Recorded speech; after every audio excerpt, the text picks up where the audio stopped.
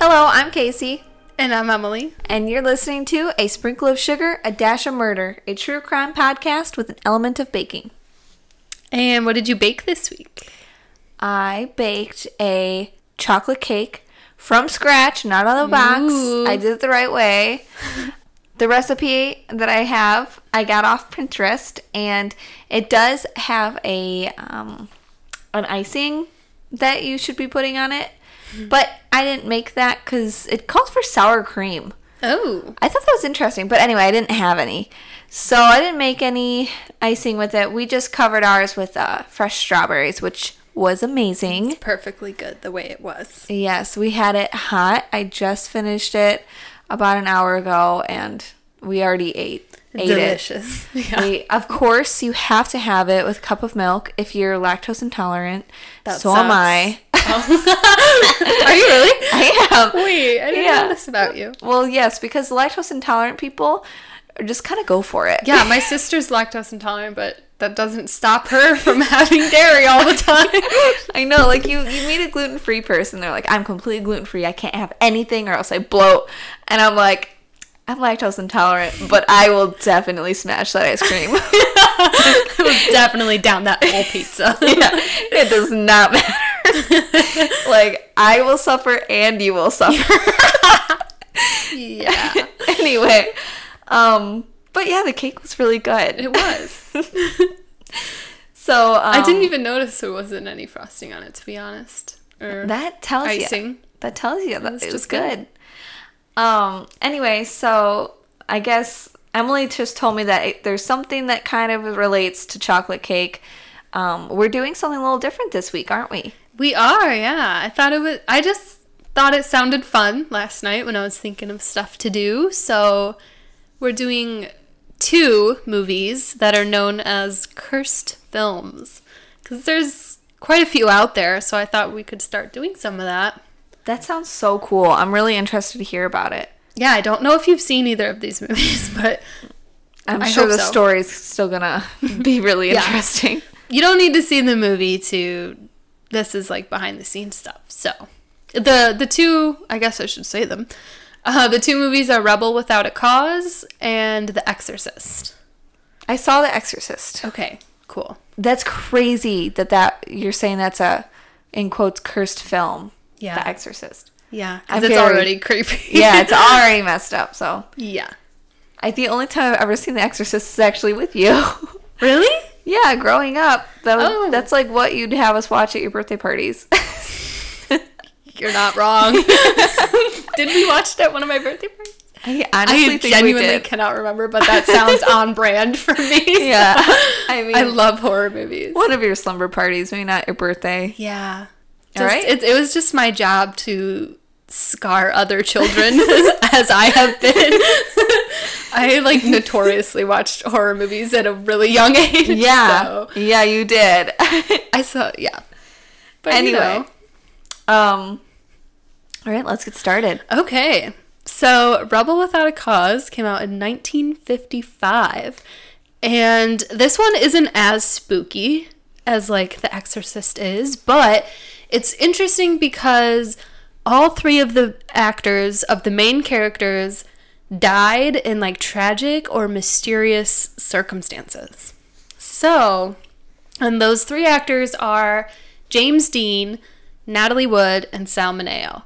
And James Dean, actually, he's most famous for this role as well, and he was actually in only 3 movies before he died. He was 24. Whoa. And he died before this movie was even released. So it was pretty quick. And he was the main character? He was, yeah. And in the film, James Dean's character, Jim, gets into a street race with, his rival in the movie. And his rival dies in a terrible car crash in the movie. And in real life, James Dean himself was a street racing enthusiast. And he was driving his Porsche 550 Spyder in California for a race.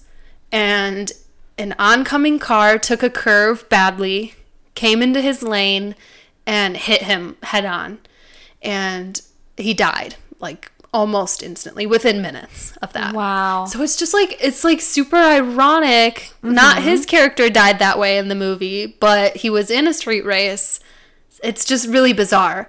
And I mean, just like think about that when people are now watching this movie. It just came out in the theaters, and they know that this actor had already died at this point. Yeah. And then they see that scene. I bet it must have just like kind of been a hard scene to even watch. Yeah. Especially right really after surreal. that. Yeah.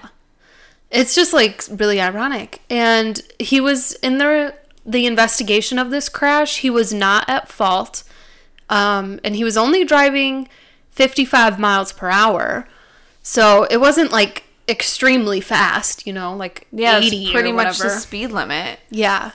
Wow. Mm-hmm. That's really unfortunate because it's not even like he was driving recklessly. Yeah. He was like in a race, but it wasn't like extreme, I guess, because 55 just doesn't sound very fast to me. I mean, taking a corner perhaps, but like, oh, right. Yeah. But still, if he's found to be not at fault, then yeah, he must have been driving decently, Yeah. But what makes his death even like weirder is stuff that happened like just before he died too. 1 month before his death, he filmed a TV spot warning about driving, and he said, quote, "Take it easy driving, the life you save may be mine." So it's just like another really weird coincidence. Wow. That is so weird. And James Dean also met Alec Guinness, who our generation would probably most know him from Star Wars. He's Ben Kenobi in the old ones. He met him not long before he died, and Alec Guinness looked at his car and said that it looked sinister, and he said, quote, "If you get in that car, you will be found dead in it by this time next week." And James Dean died exactly 7 days after he said that. So, I mean, what are the odds? Like, this is all very weird. It's, like, bizarre. Like, what do you think possessed him to even say that? I don't know. About his car? Because it's not like the car malfunctioned. It's not like he was driving around a crappy car. I mean, it was a Porsche. I don't know. Maybe he just... some people have that, like, intuition. Maybe he felt that, or maybe he just thought that this sports car was just too dangerous looking. I don't know. I mean, stuff like that does happen. Like, I feel like there have been a few times where I'll say something and then later on, it comes true or whatever it might be. Well, yeah, so that's James Dean. And the next person in the cast who died is Sal Mineo, who played his best friend Plato in the movie. And in the film, the character Plato is shot and killed.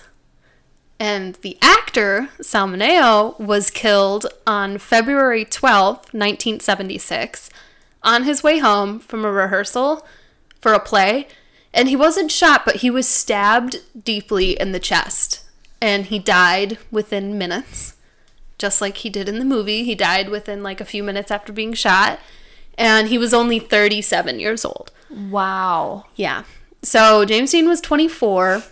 He was 37. Very, very young. And the man who stabbed him was not caught. And it remained a mystery for 2 years. So it was an ongoing investigation. And at first, they thought whoever did it had to do with Sal Mineo had been doing prison reform work, so they thought, well, that put him in contact with some criminals. Maybe someone was after him for this for whatever reason. So they were looking into like criminals and people he had worked with for prison reform. But that kind of went nowhere. So then they started looking at his personal life. He was bisexual, and investigators thought maybe it could have been a hate crime or an ex-lover. So they're going for that route now. That also went like nowhere. They couldn't find anything. But so 2 years go by, and then a man named Lionel Williams confessed to killing him. But he didn't fit the witness reports because there were other people because this just happened on the street, and there were other people there, and they said that the man who did it was white and had light brown hair. And this Lionel Williams was black and had like really dark hair. So, however, Lionel's wife said that the night he died, Sal Mineo died, he had come home drenched in blood with a knife. So she handed the knife over to investigators, and they cast a model of like the knife wound on his chest, and it matched the knife that his wife gave. And then they found out that he had dyed his hair light brown at some point. So he would have fit that description. Obviously not the skin tone part, but with the knife matching and everything, he was arrested and sentenced to life in prison for his murder.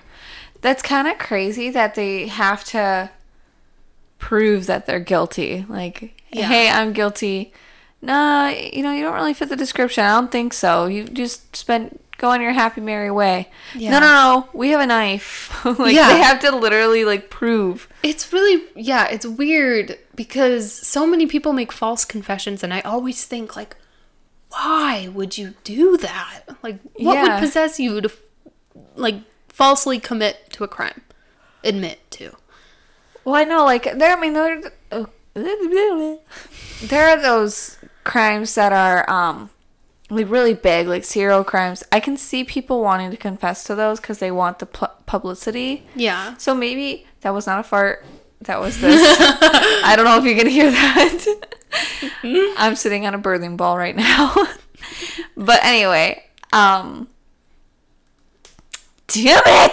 Oh no! I am going to lose my bleepity bleep in mind. Okay, you were saying you can see why someone would confess to like a serial murder, but... Right. I mean, I guess they might have had quite a few people coming forward with false confessions because he was a movie star. Actor, yeah.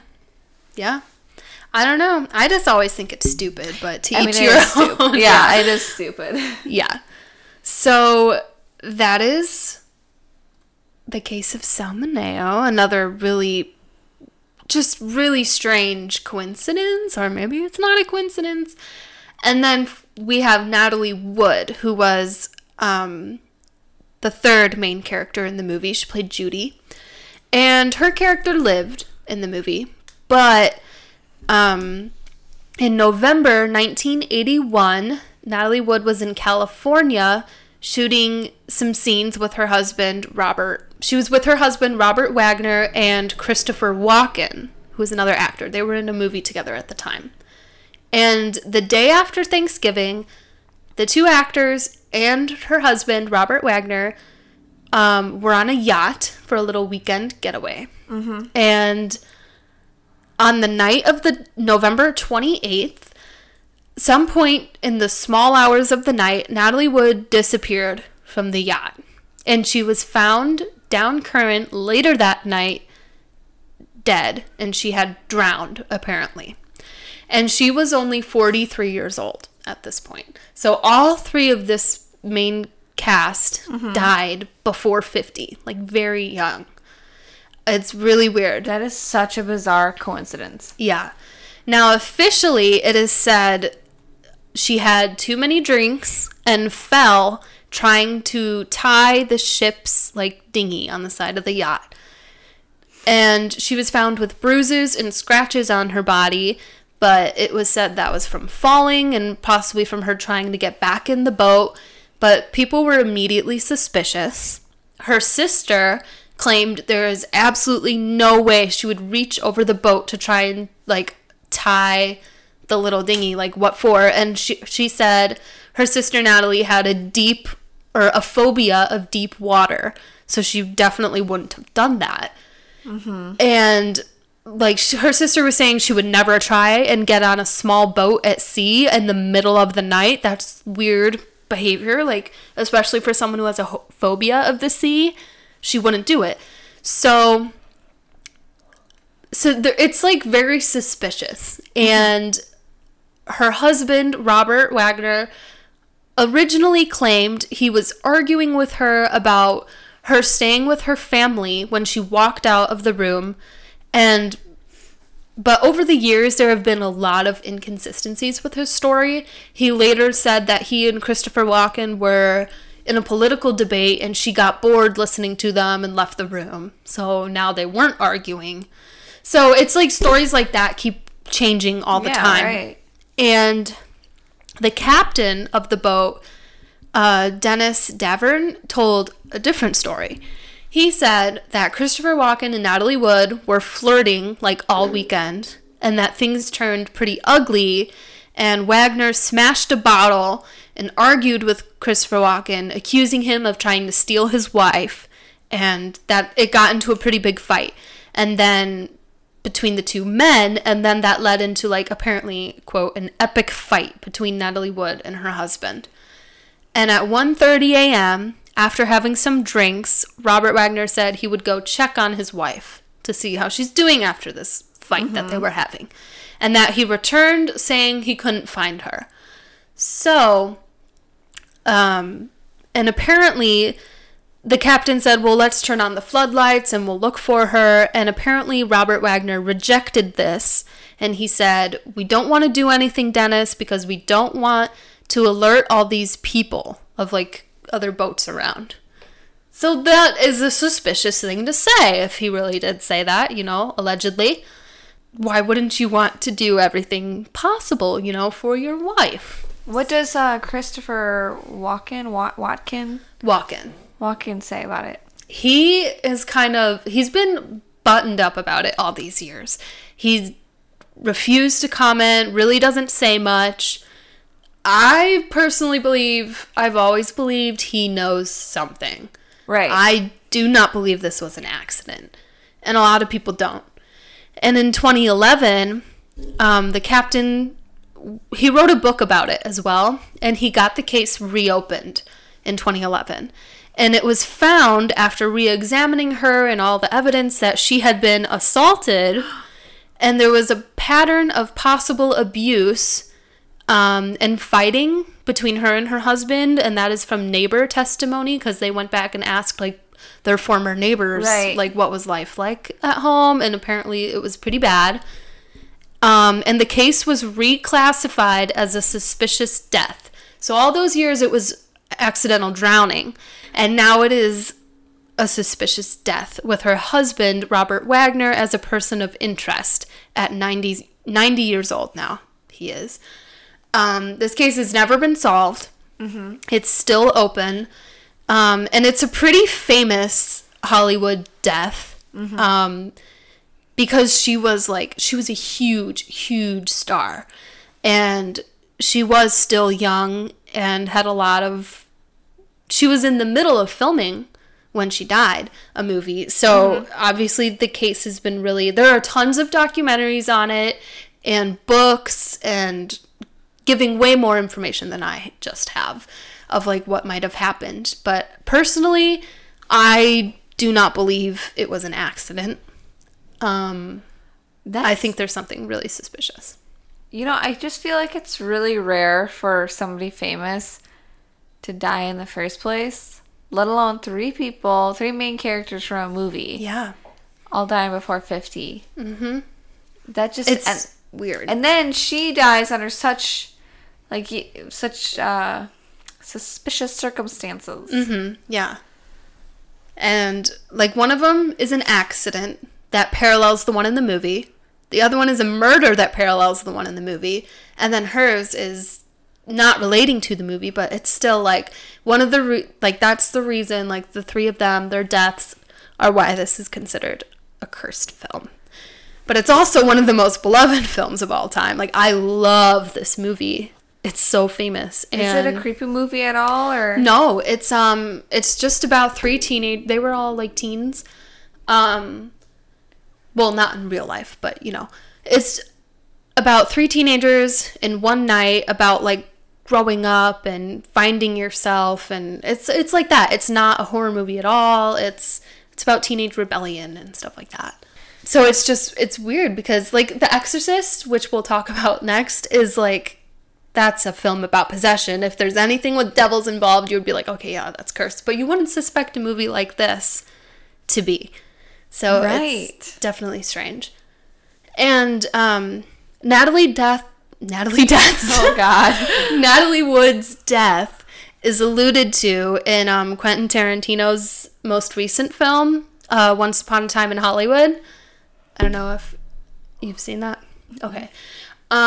She's never mentioned by name in his movie, Tarantino's movie, but if you know the story, you definitely get it, because they talk about a woman who was possibly pushed off a boat at sea and she died, and one of the characters, Cliff Booth, is supposed to be like a parallel of Robert Wagner, because everyone suspects him of killing his wife on the boat.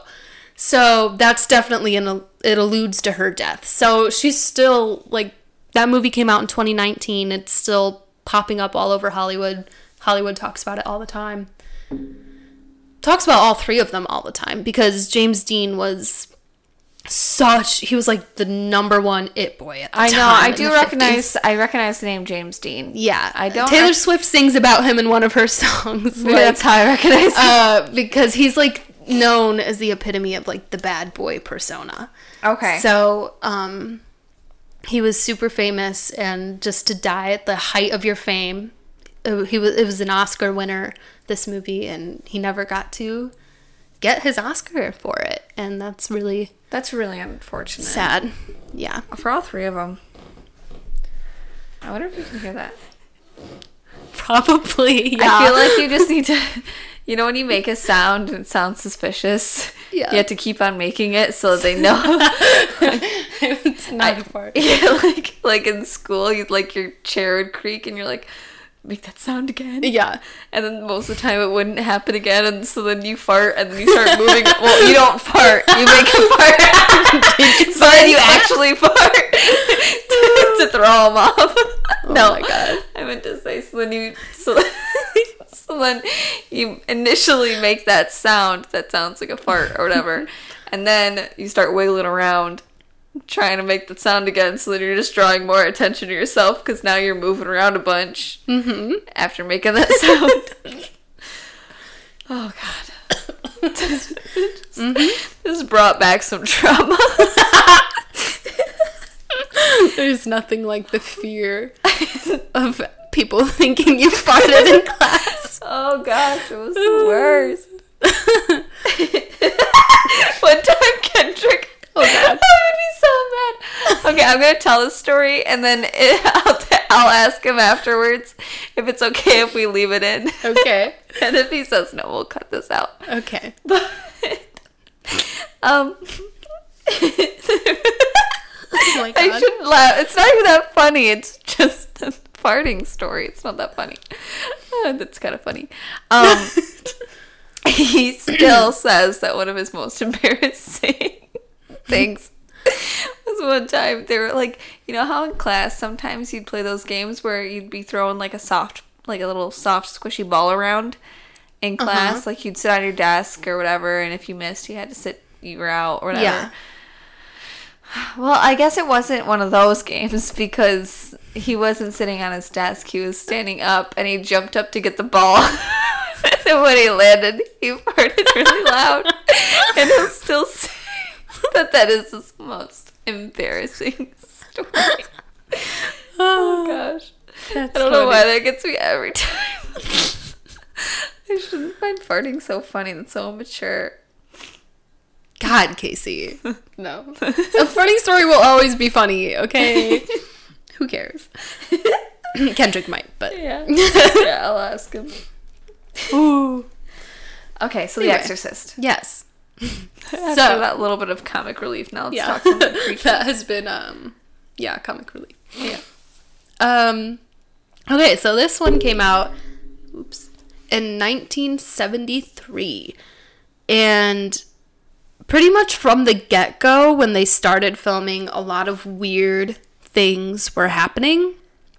And this one's definitely known as Cursed. And there's this new show on Shudder called Cursed Films. I do not have Shudder. It's a streaming service. That's all about, it's called Shudder. Like, it's all about horror stuff. And so they talk about this film in it. I didn't see the episode, like I said. But if you have Shudder. But Wait, is it called Shudder? Yeah. What is the streaming service? It's called Shudder. And it's What's the episode? It's all horror films. And this is a show they have called Cursed Films, which is like documentaries about cursed films. I see. Yeah. I see the Shudder. Okay, let's go. Okay. So, this film is one of only 5 horror films that are ever nominated for Best Picture at the Oscars. So, just thought I'd throw that little fact in there, too. Because it's very rare. So, Linda Blair, who plays the little girl who gets possessed, Reagan, got a life-lasting back injury on the set. And so did the woman who played her mother, Ellen Burstyn. So they were both injured by being jerked around violently in, like, harnesses. And at one point in the movie, Reagan, like, throws her mom across the floor, and there's, like, this blood-curdling scream in the movie, and that was a real scream because she was, like, actually in a lot of pain from it because she actually got hurt, and she has, like, a back problem to this day from that, and the screams are, like I said, kept in the movie. So just that makes it, like, eerier when you watch it and you know she was actually, like, in a ton of pain. I wonder how she feels now, like, if she were to hear that again, if she would, like, kind of, it would remind her back of that pain again. Yeah. Or if she'd be like, I'm really glad they kept that in because that sounds so real. Anything for the art. Right. Yeah. I don't know. I think she talks about it. Well, Linda Blair talks about it in the episode. But I don't know what she said. So, I was going to say, when you told me back issues, I was going to say, that doesn't surprise me because of all when someone's with exorcisms and all that, they're bending all these crazy ways and bend their back. I'm not flexible like that. Yeah, it does not surprise me, really. No. So Linda Blair and co-star Max von Sydow both had family members die while filming, and then her grandfather died and his brother died while filming. And Jason Miller, who played Father Karras in this movie, his son almost died while they were filming after being hit by a motorcycle. So there's just a lot of weird coincidences, Jack McGowan's character was killed by Reagan in the movie when she threw him out of a window. Mm-hmm. And the actor himself died before the film even opened by very suddenly and randomly getting influenza from a freak outbreak in London. What? So this is just like a string of really weird events. And there's so many with this movie. It's so weird. So Barton Heyman, who plays Dr. Klein, he died in 1959. Wait, that doesn't No, he didn't. No, he didn't. He died at 59. Okay. Of heart failure, like sudden heart failure. Yeah, that would have been before this film. Right. So no. Yeah, and then, so this is another weird thing, because the next couple ones are all people in the cast who have died very suddenly of heart issues. So it's like weird that they all had a heart issue. So he was the first one. And then Lee Cobb died. He was another actor 3 years after the film of a very sudden heart attack. And he was only 64. The woman who played Father Karras' mother died before the film opened. Wait, so at least 2 of the members so far have already died before the film even came out. Yeah. And then 2 other people died before the film came out, too, who were related to the actors. So that's 4 deaths before the movie came out. Yeah. Yeah. And then Jason Miller also died of a heart attack at 62 years old. And this was some years after the movie came out, but still, it's very weird. Mercedes McCambridge was an actress in the movie. She wasn't seen in the movie, but you hear her voice because she voiced the demon in the film. And this is really, really weird. Her son, who has had no previous, issues, I believe, or run-ins with the law, he murdered his wife and child and then killed himself in 1987. So that is something very, very tragic, and, someone who doesn't have a history just suddenly doing that. It's weird. It's creepy because it's like, what happened on that set to mess with all of them that bad? Yeah. And I wonder, what year did the son go crazy and kill? That was 87. So could she have had him at that? No, she probably did have him at that point. Yeah, most likely. Okay. Because that's only 14 years later. Oh, yes, you're right. I'm not good at math. Yeah. Yeah. Yeah, but especially since she voiced the demon itself, and then hers is, like, probably the like, not to say it's, the other deaths aren't tragic, but, like, a murder is definitely really extreme. Right. Yeah. And then another man, Paul Bateson, he was an X-ray technician at the New York University Medical Center, and the director wanted to, like, aim for realism, so he went to this medical center and saw him and said, hey, would you want to be an extra in this movie? We're filming a hospital scene. So he wasn't even an actor, but he agreed to be in it as, like, a nurse. Yeah. Yeah. So he was barely in this movie. And 6 years later, after the movie came out in 79, he was arrested for murdering a film critic whose name was Addison Verrill. And he was someone who was, like, totally normal as well, just like a x-ray technician, didn't even want to be an actor or whatever. And he crushed Verrill's skull with a skillet and then stabbed him multiple times. That's so violent. Yeah. And, like, I don't know, like, that switch happens and whatever. Right. And then Paul Bateson, when he was asked, the police were like, why did you do this? What was your motive?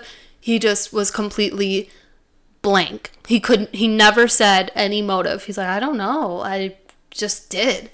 And so obviously that fuels the fire of this curse around this film. People are like, he was possessed. He was affected by something on the set. And yeah, like that drove him crazy and stuff like that. Right. To not even have a reason. Mm-hmm.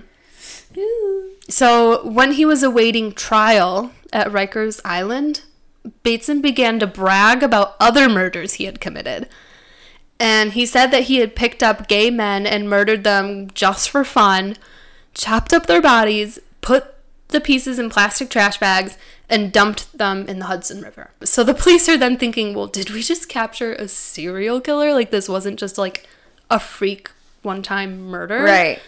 So in 1977 and 78, New York's LGBTQ community was actually being terrorized by a series of brutal murders, just like what he had described. There were bodies found in bags, like chopped up, mutilated in the Hudson River, just like he said. So the condition of the bodies made it pretty much impossible to identify them, but clothing items and tattoos on the bodies were able to link them to gay men who were, like, known at, like, gay bars and stuff. So they were at least able to identify that, like, because their tattoos were memorable or something.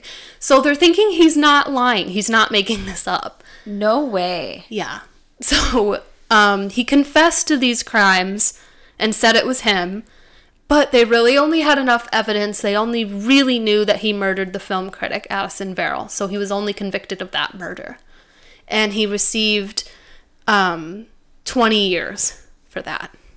Which also, I feel sentencing, I know we've said this before, is, like, so weird to me sometimes. Where you get, like, sometimes people kill one person and they get life, and then some, like, this guy got 20 years. Like, I just don't know, like, what goes into that decision making. I know. Like, does it depend on, I mean, how horrific it was, but still, I mean, a murder is murder. Yeah, murder is murder, and especially something random like that. There's no saying if he's ever going to do it again. If there's no motive, then wouldn't you want to keep him in there longer, because he's just kind of like he can fly off the handle at any point, you know? Yeah. So It is, yeah, it is crazy, especially, I don't know where that sentence was going. I didn't have anything else. But that is really, really weird too. And then, like we said, he was hired for the realism of the movie. And so along with that, because the director wanted it to be as real as possible, they really were, it's suspected they really were using real practices and chants and things you would say for a real exorcism. So that's where the idea comes in that perhaps they unintentionally actually did summon a real demon or some kind of demonic presence onto the actual set.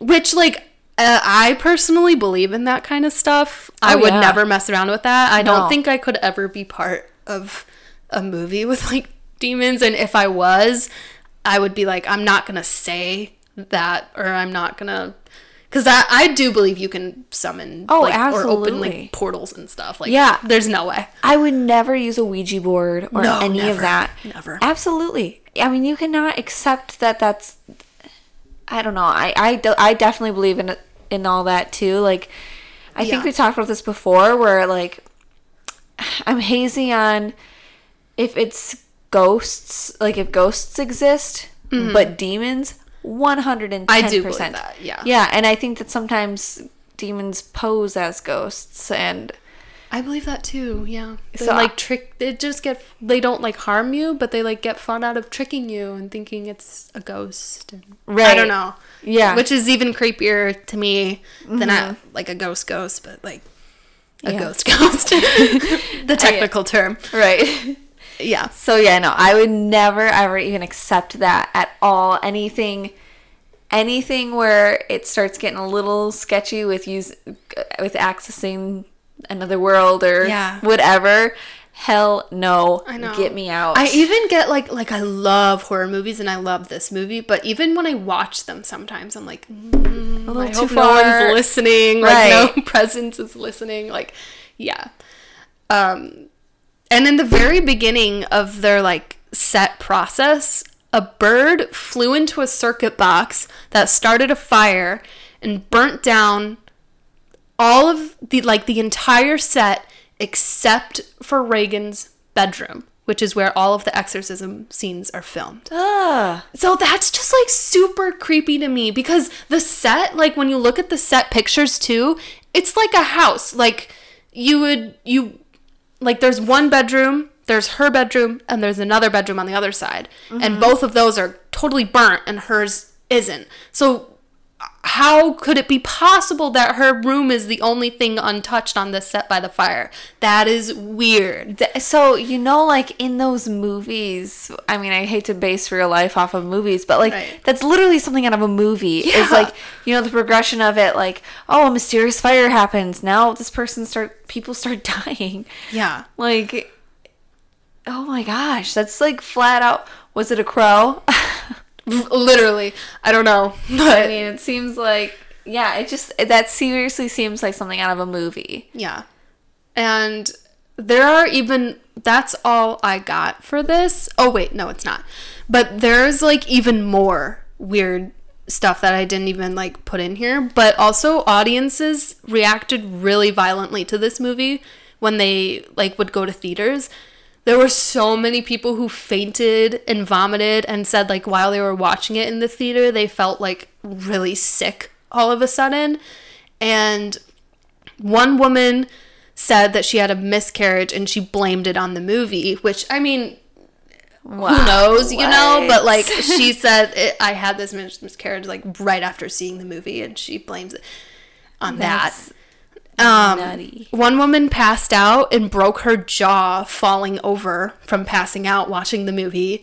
And then when it had its premiere in Rome, which is, you know, kind of close to the Vatican, you know, the audiences reported hearing, so this is the Rome premiere, so it's the big premiere there. The audiences reported hearing a terrible demonic cry from outside while the movie was playing. And that possibly, in my head, that could be, this is the Rome premiere. It could be, like, a publicity stunt. But, like, everyone in that theater said they heard it.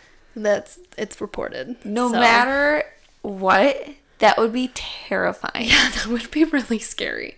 I don't like that. I like don't the like that at all. whole, like a few years ago, the whole like people were seeing clowns everywhere, and that was all publicity for the new It movie. Like, that's still terrifying. Like, I would not want to see that. I forgot about that. That was so messed up. Yeah, what a time that was. The summer of the creepy clowns walking everywhere. That was such a bizarre thing. You'd see a clown and you just... There was one on Wolf and 30 on the corner that you just drove past. I was like, oh my god.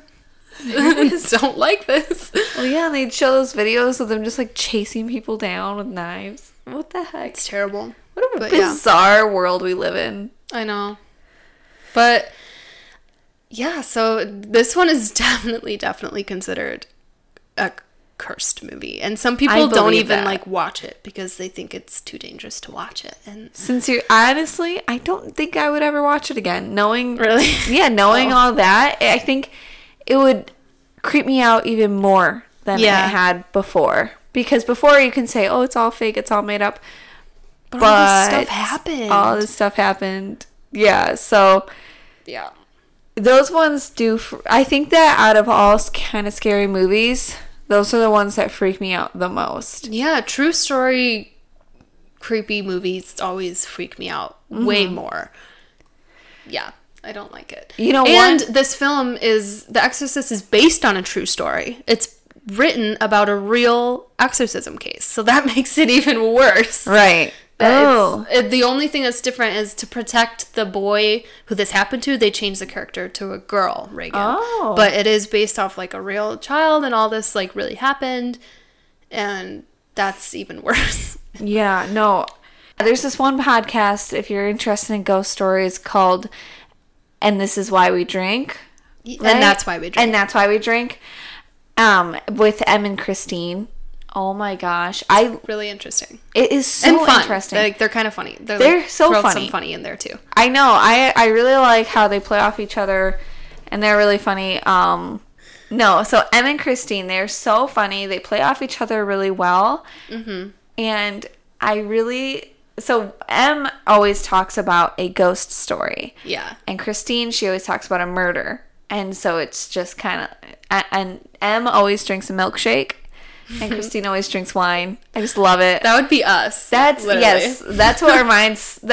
of like what reminds me of us. Yeah. Is I would be drinking the wine if I could. Yeah. And then Emily would be drinking...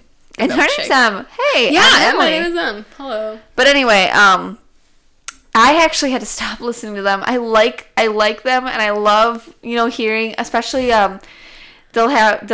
people will submit stories and they'll read those too. And it's so interesting.